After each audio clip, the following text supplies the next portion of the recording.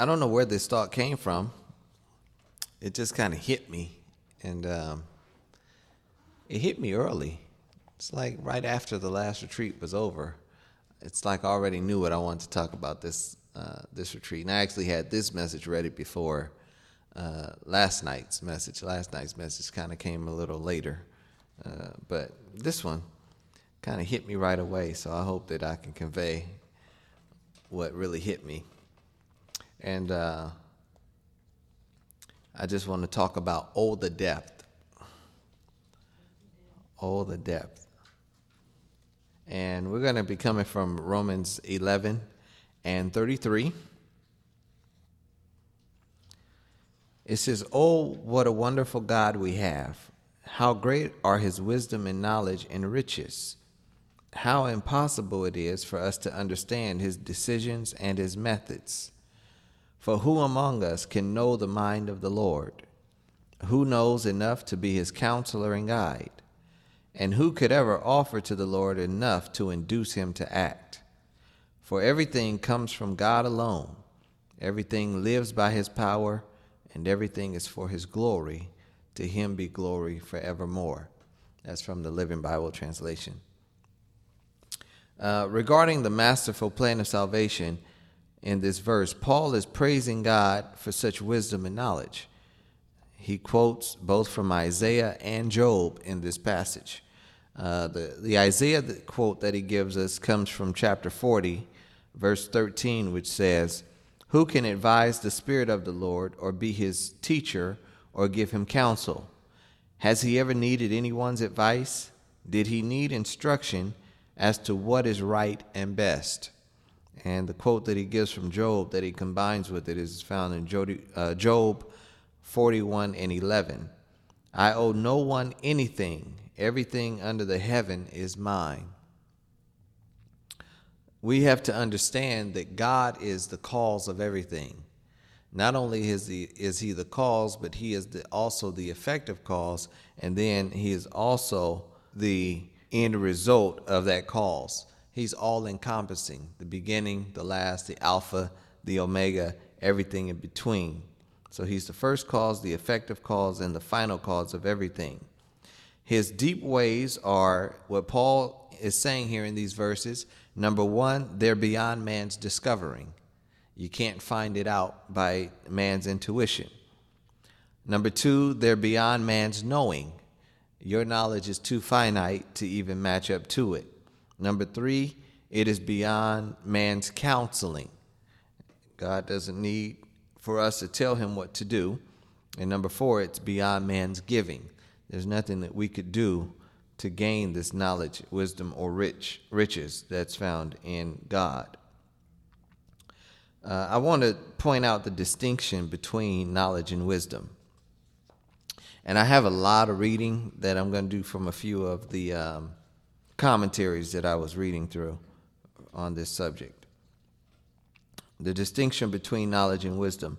"He foreknew these things from the beginning, and having foreknown them, he arranged them wisely." A lot of people think that according to Romans, I believe it's chapter 8, they talk about divine destination and the fact that whom he did foreknow, he did predestinate, and whom he did predestinate, he called. Who he called, he justified. Who he justified, he glorified. A lot of people think that no matter what you do, you're either saved or lost when you're born. But the main key to that verse is foreknowledge. Whom he did foreknow. It is all according to his foreknowledge. So this writer here, this theologian Theodoret, says, "He foreknew these things from the beginning, and having foreknown them, he arranged them wisely." It's almost as if he's it doesn't make sense that God can arrange something, but he does it according to his foreknowledge. Another theologian, Bishop Lightfoot, says, "While gnosis is simply intuitive, Sophia is ratiocinative also. While gnosis applies chiefly to the apprehension of truths, Sophia superadds the power of reasoning about them and tracing their relations. So while knowledge is theoretical, wisdom is practical. And while knowledge is purely intellectual, wisdom is also moral. and for that reason is both of these the most perfect of mental gifts and the queen of all virtues. Knowledge and wisdom go hand in hand. It says gnosis seems to refer especially to God's foreknowledge of the free determinations of man's will, both in individuals and nations, while Sophia, or wisdom, denotes the admirable skill with which he includes man's free actions in his plans and transforms them into so many means for the accomplishment of his good purpose. God judges what you're going to do, and he acts according to what you're going to do to still make the situation turn out for your good. In other words, the plans that he has for us, he's not going to let our stupidity ruin his plan. That's mercy. And this is why we have to struggle so many times with God between his will and our will, and sometimes we mess up and we miss his voice, we miss his will, we miss his purpose, and we miss his destination. But he's still standing there saying, but you could get back on track. That's what I love so much about the smooth path that he makes, that even if we get off, he's given us a light to the path and to our feet. So if we get back, we can always find ourselves back to the path. All right. So the depth of his grace, here's pretty much what Paul is saying. God's wisdom conceived the plan. His knowledge devised the plan. His judgments prepared the plan, and his grace achieves the results. This is why we're saved by grace and not of ourselves. We have to depend upon the wisdom and the knowledge of God. What he's dealing with here in chapter 11 is the plan of salvation, how he called the Jews, and he was their God. But because they rejected Christ when he came, he opened up the church to the Gentiles, and he blinded the Jews. The Jews were actually looking for Christ more than the Gentiles were. But they rejected the Christ that came because they thought that he was coming to give them their earthly kingdom, but he was actually coming to build a spiritual kingdom. So the Bible says that he blinded them in part so that the time of the Gentiles could be fulfilled. Now, when you think of what Christ did to fulfill our salvation, and a lot of people say that the Gentile church is not seen in the Old Testament, which is not true. Because a lot of the Old Testament writers always talked about the salvation of the Gentiles through the Messiah, which would come. A lot of them, Isaiah, Jeremiah, they all spoke about a Gentile church coming into view and being incorporated into God's plan. But the plan is when he came and he gave his life, and we're talking about God's judgment also with his knowledge and his wisdom. And we talk about justice in our society, and we study different cases, and we look at court TV and go through all of the cases. And the question is always, we want to do what's just. We want justice to be served. We want justice to be met out. We want the criminals to pay for their crimes, and we want the free man to get off, and we believe in the jury system, and we believe in the court systems. But here, we have a God that came down and wrapped himself in flesh, and he gave his life while we were yet sinners. He did no wrong. There was no guile found in his mouth. And you wonder, where is the justice in what Christ did for us? Because he didn't deserve to die. So how could we say that it was justice served at Calvary? It was nothing but his mercy and grace. All right, so these wonders that Paul's talking about, they constitute a feature of our religion which stand in agreement with our experience on all other subjects. The facts which are laid out in the redemptive plan are all plainly revealed facts. There's no darkness or depth in them. We talk about the cross. The salvation plan is not something that cannot be understood by the mind. Most people can kind of follow you, say, we were born in sin, we needed a Savior. Somebody that was innocent came and gave his life for you, replaced you at the cross. Most people, even a child, can understand that. So there's no depth in that. So what is Paul talking about here when he says, oh, the depth? The depth and the darkness meet us only as we proceed to philosophize. The further we investigate the things of God anywhere, the more deep and wonderful they become. All right, let's get 2 Corinthians 11. This is why we don't want to be lazy in our thinking, especially when we get into the body of Christ. There's so many things that once you start to put so many scriptures together and you study God's word and you start to find out, oh, I didn't know that he meant that. And some scriptures, even 5 or 10 years later, will mean something completely different than it did before because of your experience with Christ. So God, I think, does appeal to our intellect, amen, for us to explore certain things. All right, 2 Corinthians 11:3 says, "But I fear lest by any means, as the serpent beguiled Eve through his subtlety, so your mind should be corrupted from the simplicity that is in Christ." So one must start with simplicity that is in Christ only, before he can explore the hidden wisdom of God. People want to dive into the wisdom of God and try to find out his mind and his heart, but they don't start with the simplicity of Christ. The simplicity of Christ is the basis, which is how he gives us the doctrine of salvation. It's a simple thing, and he calls it the foolishness of preaching, but basically it's very simple to the human mind. But once you start to think about it, and it's easy to say, you know, Christ came, saved us, but once you get into a lot of the terms like redemptive and propitiation and sanctification and all that stuff, and you start to realize exactly what intricate details he put into our salvation, we can look back and say, wow, it was really a divine master plan in order to bring all this about. And when they say that we think that we're saved by works because we do certain things that are commanded in Scripture, but who in their right mind, I'd like to know what man would actually say, okay, of all things to say that somebody's going to be saved, I'm going to say you need to be baptized. No man would come up with that. I don't know how God devised in his plan to save folk through water baptism and the new birth experience, but he did. But the simplicity of Christ is what people need to do. And the simplicity, and we'll get to his love again later, is all about his love. The simplicity of love. And we should be able to understand that because we are people of relation. We have relationships, and because I think that our relationships are so tainted, whether it be parent and child, whether it be husband and wife, whether it be friendships or whatever, a lot of our relationships are tainted. And in our tainted relationships, we get and devise our plan and our mindset of who God is. That's why it's so hard for us to trust him, because you're telling me he's my father.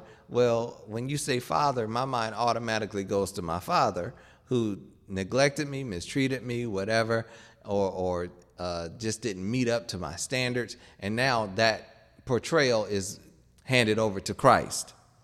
All right? So we have limitations in our views. I like this from a preacher went into the St. Paul's Cathedral and he noticed something about views and perception. There is a striking passage in which a great philosopher, the famous Bishop Berkeley, describes the thought which occurred to him of the inscrutable schemes of providence as he saw in St. Paul's Cathedral a fly moving on one of the pillars.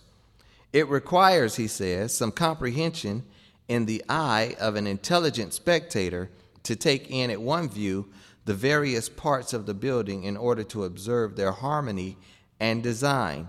But to the fly, whose prospect was confined to a little part of one of the stones of a single pillar, the joint beauty of the whole, or the distinct use of its parts, was inconspicuous. To that limited view, the small irregularities on the surface of the hewn stone seemed to be so many deformed rocks and precipices or cliffs.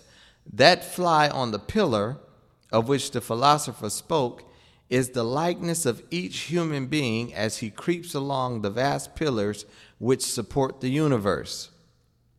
The sorrow which appears to us nothing but a yawning chasm or hideous precipice, may turn out to be but the joining or cement which binds together the fragments of our existence into a solid whole. That dark and crooked path in which we have to grope our way in doubt and fear may be but the curve which in the full daylight of a brighter world will appear to be the necessary finish of some choice ornament and inevitable span of some majestic arch. What he's saying is the little things that we go through in life, if we dissect our little experiences in life, we will be like the fly on that pillar. He couldn't stand back and see the grand arches in St. Paul's Cathedral. That fly on the wall, all he could see was the little cracks on the stone that he was on. But the humans who God was able to give a better perceptive view, they were able to look and see how the whole building came together. And this is what Christ is trying to do through the mysteries which he reveals to the church. To the natural man, they're like the fly on the wall. They can't understand how God put this and that together and orchestrates our lives. But we, when he opens up our understanding and gives us wisdom and knowledge that only he can give, then we can stand back and say, wow, look at this plan that he has devised for us. All right, Isaiah 55. Isaiah 55:9 says, "For as the heavens are higher than the earth, so are my ways higher than your ways, and my thoughts than your thoughts." Even the wisdom of the angelic hosts couldn't break the code of God's mystery. They desired to look into what we call salvation. 1 Peter 1:12 says, "They were finally told that these things would not occur during their lifetime, but long years later, during yours. And now at last, this good news has been plainly announced to all of us. It was preached to us in the power of the same heaven-sent Holy Ghost, which spoke to them, and it is all so strange and wonderful that even the angels in heaven would give a great deal to know more about it." In fact, there's another verse in Scripture that actually says that the angels only know of our salvation what the saints are testifying to one another about it, because God didn't give them the liberty to look into it. But since there are keepers, and God has given them the oversight of us to keep our way and keep our feet from slipping, then they hear us talking about this wonderful salvation, and they actually get to hear some things that they desire to look into from us. The devil does not always know what God's doing. That's why sometimes it's good to keep our mouth shut, because when we speak it, we are revealing God's secrets to the devil. So Paul lists two things that are unsearchable. Number one, he says that his judgments are unsearchable, which means his counsels and his purposes. And then he says his ways are unsearchable, which means the execution of those counsels and purposes. In other words, God has he is the decider as to whether he will let you know what he's up to or not. Sometimes we think he owes it to us. Oh, I need to know what's going on in my life. This is my life. This is what you're doing to me, and I need to know. Sometimes God's not going to tell you what's going on. Sometimes he will, sometimes he won't. But not only are his judgments unsearchable, but also the way he implements those judgments in our lives. So although there are some things he has revealed to us, there are still secrets which he withholds from us.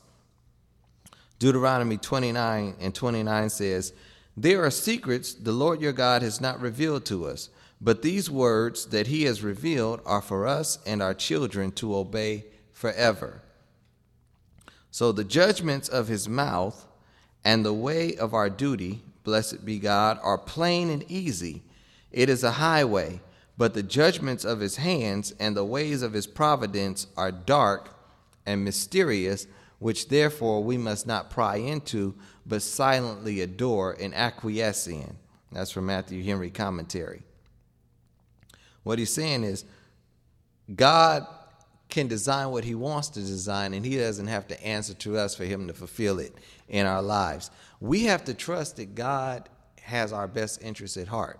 A lot of times when you're in the test, when you're in the belly, when you're in the fire and it's hot, you don't know what's going on, you don't know what the outcome's going to be. Now we have knowledge that whatever goes on, the end result is my heart will be pure. My motives will be pure. Amen. What I do for God will be pure. I'll be able to do it with freedom. I'll be able to do it with no condemnation. I'll be able to do it. People can talk about me. They can scandalize my name. But I know that God will have placed me in that experience because I went through the fire for that purpose. Let's get Ephesians 3.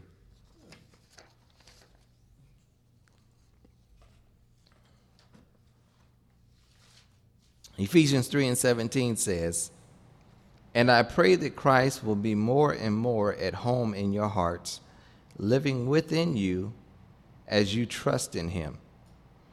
May your roots go down deep into the soil of God's marvelous love, and may you be able to feel and understand, as all God's children should, how long, how wide, how deep, and how high his love really is, and to experience this love for yourselves, though it is so great that you will never see the end of it or fully know or understand it.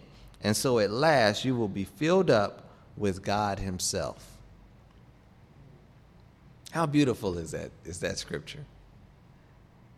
He said he's praying for us that we will be that Christ will be more and more at home in our hearts. It just makes you think, how many hearts has Christ filled where he feels like a complete stranger? Like, this is not home. It's like something happened. And I think sometimes that's how Christ feels. The decisions that we've made cause him to feel like a complete stranger in the house that he paid for. He paid it. He bought it. He's keeping it breathing. But he doesn't feel at home. So that's Paul's prayer. I want Christ to just be able to stretch out, kick his legs up, do whatever he wants to do. Feel comfortable in you. Then he says, may your roots go deep down into the soil of God's marvelous love, and may you be able to feel and understand, as all God's children should. We should all understand this. You should not be your father's child and not know who your father is. That goes back to our society. Most people deal with the fact of, or the question of whether their parents really love them or not. Because if you say you love me, I'm not feeling the love. But Christ wants us to feel his love. I think I talked about that scripture last night. His love wants to encompass everything that you are. All right. Then, now, Paul in our text, he says, he deals with the depth. Oh, the depth of both the wisdom, the knowledge, and the riches of Christ. But here, once he brings his love in, it expands beyond depth. Because now he talks about how long, how wide, and how deep. So his love will take anything that God is and expand it and magnify it in our lives. Yes, the plan is magnificent, but once you center that plan around his love, it grows all the more. So now we've gone from deep to now long and wide and high. Now it's it's just outdone itself. This plan, this love. Now, in that verse, Paul is talking about the soil of God's love. He wants us to be planted in the soil of God's love. But in Mark 4 and 5, he's talking about the seed. Some fell on thin soil with underlying rock. It grew up quickly enough, but soon wilted beneath the hot sun and died because the roots had no nourishment in the shallow soil. So here we see the grafting in of the vine. Both God's word and our spirits have roots. In Ephesians 3, we're to be rooted in his love. In Mark 4 and 5, his word is supposed to be rooted in our hearts. So I don't know if you remember when we talked about the grafting in of the vine, when I talked about the vine and the branches. Both God's word and our spirits have roots. Those roots must be joined together in order for the sap of the vine to run freely through each of the attached branches. So the branches got to take root, and also the love of God has to take root. We have to take root in his love. His word has to take root in us. His word and his love are inseparable. This is why I don't like to hear people preach the gospel out of fear and try to scare people when the basis of the gospel was delivered by the love of God. For God so loved the world. It didn't say for God was so angry with the world. It didn't say that God was so ready to pour out his wrath on the world that he gave his only begotten son. It was nothing but love. But we have tainted even God's divine love with fear tactics in the church. It's like the old show HBO used to do called Scared Straight. Think that by taking a group of little kids that are thinking about getting involved in gang activity, take them down to the morgue, show them a few folk that have been shot dead in the street, and it'll scare them straight. Some of them probably worked for, but the others probably didn't. When the fact is, the thing that was missing in these kids' life was love at home. They had no one to show them the love that they were looking for. They found that love in the street. Well, they thought it was love in the streets. We'd be surprised, the scripture that says love hides a multitude of sin. How far would that scripture go? Do we believe that it will actually cover my faults, as big as they are, and as many as I have? His love will cover it. God's wisdom. Proverbs 4, and we hear this all the time. Getting wisdom is the most important thing you can do. And with your wisdom, develop common sense and good judgment. There's no sense in saying how wise God has made you, the wisdom he's poured into you, and you still making stupid decisions. You can't put common sense together to know this is not the thing for me to say right now. This is not the place for me to go. This is not the thing for me to do right now. This is not, maybe I shouldn't really go down that aisle now. Sometimes it is the right thing to do, but not at the right time. God's give us wisdom in order to do those things. All right. James 1 and 5, I love the scripture, says, if you want to know what God wants you to do, ask him, and he will gladly tell you. For he is always ready to give a bountiful supply of wisdom to all who ask him. He will not resent it. But when you ask him, be sure that you really expect him to tell you, for a doubtful mind will be as unsettled as a wave of the sea that is driven and tossed by the wind, and every decision you then make will be uncertain, as you turn first this way and then that. If you don't ask with faith, don't expect the Lord to give you a solid answer. So then we battle unbelief. Lord, you've laid out your plan of salvation. You've hidden things from the Jews, given it to the Gentiles. We really didn't understand any other ways of God, even with the Old Testament stuff, the stuff that they grew up and lived by, and they know God told them. We just now studying it. We get excited. Oh, look at the priest's garment and what the colors mean and the amethyst and all that stuff. This is what they lived by. But he has given a treasure to us that is more valuable than what they have.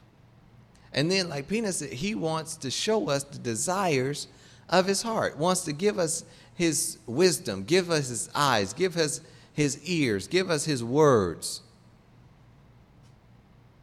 And if he's desiring to give us that and we don't have it, where's the disconnect? Something went wrong somewhere. And this is a scripture that I've always studied, actually had a problem with, because I've always said, Lord, what do you want me to do? Which way do you want me to go? And he just, to me, says nothing. I got this choice. I could do A, B, or C. Which way should I go? And then you do what you were taught to do. Well, ask the Lord to open every door that should be open and close every door that should be shut. But they all standing in front of you. What do you do when you have all of these decisions? And the best answer that I could come up with is that I didn't believe in the first place that God would answer me. So the question is, do we really believe that God's going to answer our prayer? Because he says, if you want the wisdom, simply ask him. I'm going to read a little bit about how Christ has revealed mysteries to us. In 1 Corinthians 2, verse number 6, it says, yet when I am among mature Christians, I do speak with words of great wisdom, but not the kind that comes from here on earth, and not the kind that appeals to the great men of this world who are doomed to fall. Our words are wise because they are from God, telling of God's wise plan to bring us into the glories of heaven. This plan was hidden in former times, though it was made for our benefit before the world began. But the great men of the world have not understood it. If they had, they never would have crucified the Lord from glory.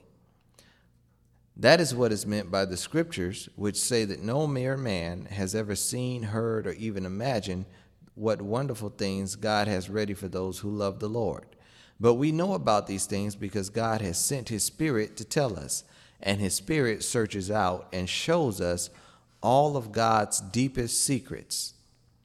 No one can really know what anyone else is thinking or what he is really like except that person himself. And no one can know God's thoughts except God's own Spirit. And God has actually given us his Spirit, not the world's spirit, to tell us about the wonderful free gifts of grace and blessing that God has given us. In telling you about these gifts, we have even used the very words given to us by the Holy Spirit, not words that we as men might choose. So we use the Holy Spirit's words to explain the Holy Spirit's facts. We can't put into simple layman terms sometimes what God has said. Sometimes you wonder, Lord, why do you want me to say it like that? Because the Holy Ghost has given you the exact words that will tap into that person's life when we speak to each other. When God spoke to us, he spoke specific words to us. Like Penis always talks about, when you talk to God, usually he'll talk back to you with your own kind of personality. So the Holy Ghost is the thing that gives us the wisdom to tap into those words that we need to say. He goes on to say, but the man who isn't a Christian can't understand and can't accept these thoughts from God, which the Holy Spirit teaches us. They sound foolish to him because only those who have the Holy Spirit within them can understand what the Holy Spirit means. Others just can't take it in. But the spiritual man has insight into everything, and that bothers and baffles the man of the world who can't understand him at all. He's given us a wisdom and a knowledge where folk will actually wonder, how could you understand that? How could you know that? And when we're at peace in our trials and in our tests, and we go through our 2 Corinthians chapter 4 experiences, where we're surrounded by troubles, but we don't bend and break, and we don't buckle and cave in. It's that and even when Paul says that we don't sorrow as those that have no hope, we sorrow, but it's a little different than those who don't have faith in God, those who don't know God. So it's a little disturbing when they see us acting as they would, because we claim to have this vast knowledge of God, that he's got our back, but we come unraveled like we don't even know him, like he's never spoken to us. We have to live, like she said, your situation, your calling is tied to so many people's lives, and we don't know the number. It could be 100, it could be 1,000, it could be 2. But everyone is important to Christ, and he has assigned them to you in this whole scheme of his master plan. Okay, so how could this man understand? For certainly he has never been one to know the Lord's thoughts, or to discuss them with him, or to move the hands of God by prayer. But strange as it seems, we Christians actually do have within us a portion of the very thoughts and the mind of Christ. Now, he's telling us back here when we read the first text that you can't get into God's mind. But when you have faith in him and you receive his love, what does he do? He gives you the desires, the secrets of his heart. He shows you the mysteries that only he would tell somebody. Nobody else. Angels can't give you certain secrets because they don't know about them. Not as it pertains to your salvation, not as it pertains to your calling and how he has graciously and lovingly saved you. Only God can reveal that secret to you. And through life, we all wake up sometimes and go, wow, I've been missing this point. Well, how God will show something that's in you. And you realize that that was you. And how long it took him to break that. For you to realize, I didn't know that I was that kind of person. I didn't know that I actually had that type of attitude. I didn't know that my motives were off. I've had God show me that your motive is wrong. It's not pure. And we like to talk about other people's motives. But God's really trying to show you your own motive. We don't like to know our motive. We're not talking about my motive. We're talking about your motive.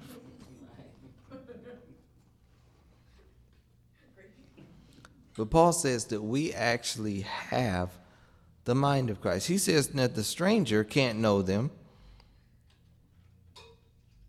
because he's never been known to know the Lord, to speak to the Lord, or to move his hand by prayer.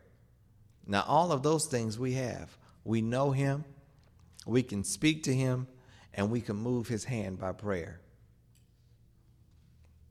1 Corinthians 13.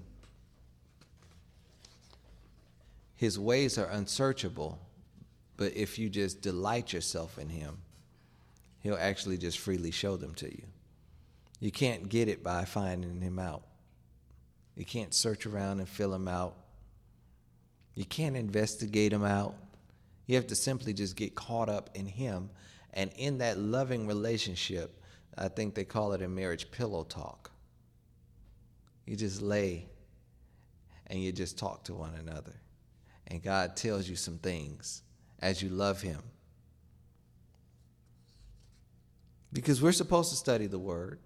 We're supposed to get our books out and get out the theologians in the first century church fathers and see what they said about the matters and what God showed to them. And we get some dictionaries and some lexicons and some Greek and some Hebrew.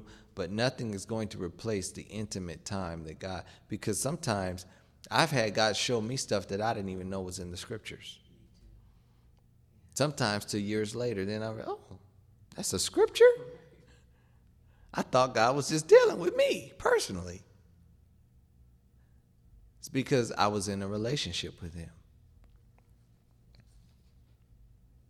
All right, 1 Corinthians 13 and 12 says, in the same way, we can see and understand only a little bit about God now, as if we were peering at his reflection in a poor mirror.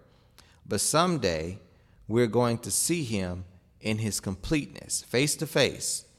Now, all that I know is hazy and blurred, but then I will see everything clearly, just as clearly as God sees into my heart right now. I think the King James says that I see through a glass darkly now, but then I will know even as I am known. How is God going to impart everything that he knows about us into us? Paul is saying that everything that God knows about me personally, when I get my new body, when when I get to heaven and spend eternity with him, I'll have that same knowledge. I really believe that when he says we're the body of Christ, we are really the body of Christ, literally. Because we will have his knowledge. What is it going to be like to know it all?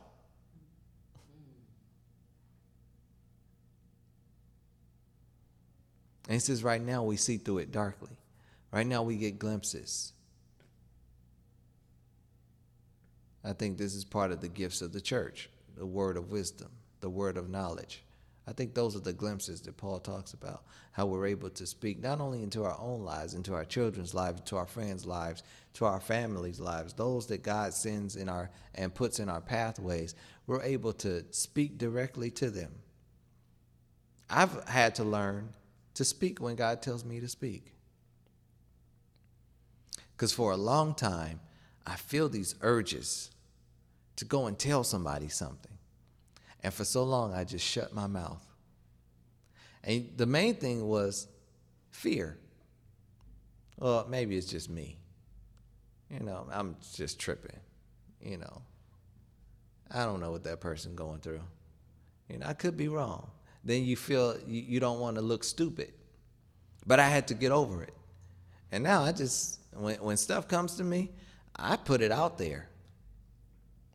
And God has proven time and time again that it's right on. Not it has anything to do with me. I'm just a vessel, but he wants to use all of us that way. Peanut's mother used to always say, Andre, God deals with you in dreams. I'd be like, oh, mother, that's just something I ate or something last night. No, really, I really think God really speaks to you in your dreams.